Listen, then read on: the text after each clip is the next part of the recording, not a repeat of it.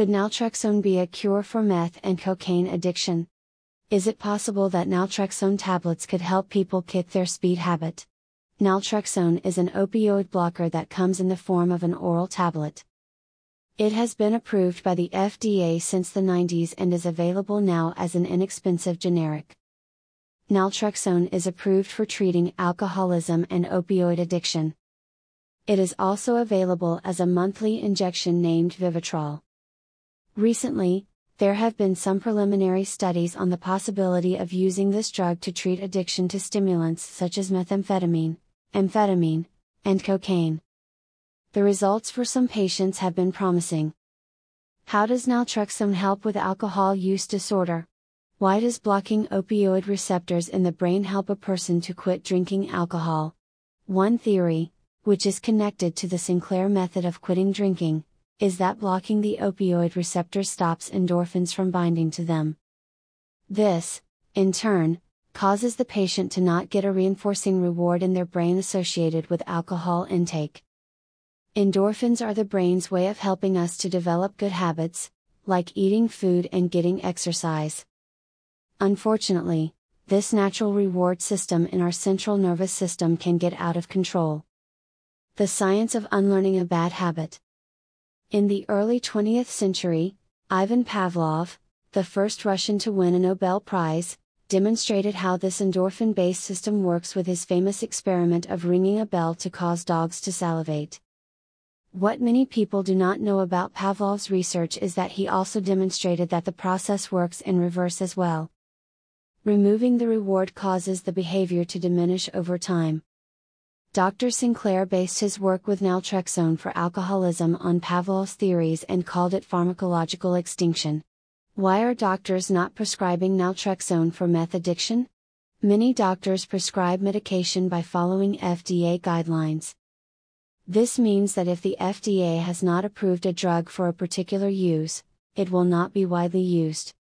However, doctors are allowed to prescribe medications off-label, meaning that they can prescribe a drug for a particular purpose, even if it has not been approved for that purpose. This is a good thing because there are reasons why medications do not get FDA approval also if they are safe and effective for a particular condition. For example, if a drug is generic, it is not likely that any pharmaceutical company will spend the money to do the required research for additional FDA approvals for other conditions. When it comes to using naltrexone for methamphetamine or cocaine addiction, studies are still in early stages, and naltrexone is already an inexpensive and readily available generic.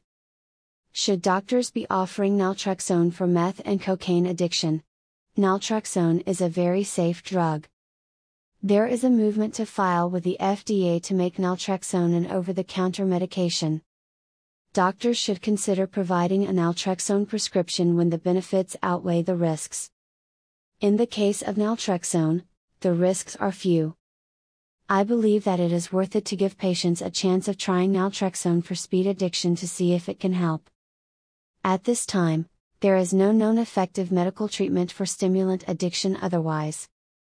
If naltrexone can help, even a little bit, it will be worth it to provide the patient with this extra help in quitting their habit. When alcohol acts as a gateway drug. In many cases, people who use cocaine or other stimulant drugs report that they often only use these drugs after consuming alcohol. This is an exciting finding because it opens up the possibility that if a doctor can help the patient to reduce or eliminate alcohol use, they may also find it easier to quit methamphetamine or cocaine use. Since we know that naltrexone can be very effective in helping patients to reduce and eliminate alcohol intake, we can certainly justify prescribing naltrexone in these cases. In fact, this would be an FDA-approved use of naltrexone, since it would be primarily aimed at stopping alcohol intake. Further research is needed.